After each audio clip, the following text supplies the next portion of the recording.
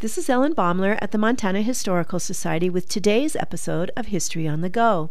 Historians will never stop bickering about whether or not vigilante hangings were justified. Most historians would agree, however, that Jack Slade's execution was unwarranted. Slade was a public menace, but he really did nothing more than disturb the peace. His hanging was one of Montana's most dramatic events. Slade's wife Virginia rode screaming into town on her black stallion Billy Bay. She was only seconds too late. Mary Ronan, a child of 10 at the time, years later told her daughter, "My heart ached for Mrs. Slade. I slipped away from home, determined to tell her how sorry I was.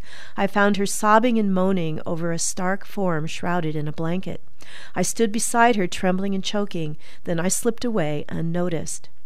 Well, Harriet Sanders loaned Virginia a pair of black stockings to wear to the funeral, and she attended the service more out of curiosity than sorrow for the fate of Jack Slade.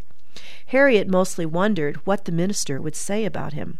The preacher began by saying, "It has always been my practice when preaching funeral sermons to make little or no reference to the dead, and I will not digress from my usual habit." And he never did mention Slade throughout the entire service. Virginia Slade refused to bury her husband in Virginia City.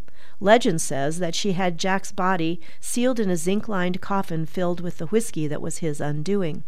Contrary to popular belief, she didn't keep him in town, rather took his casket to her home in the Meadow Valley. When the snow melted, she took him to Salt Lake City for a proper burial. This is Ellen Baumler at the Montana Historical Society. Visit us, become a member, and show your love for Montana's heritage.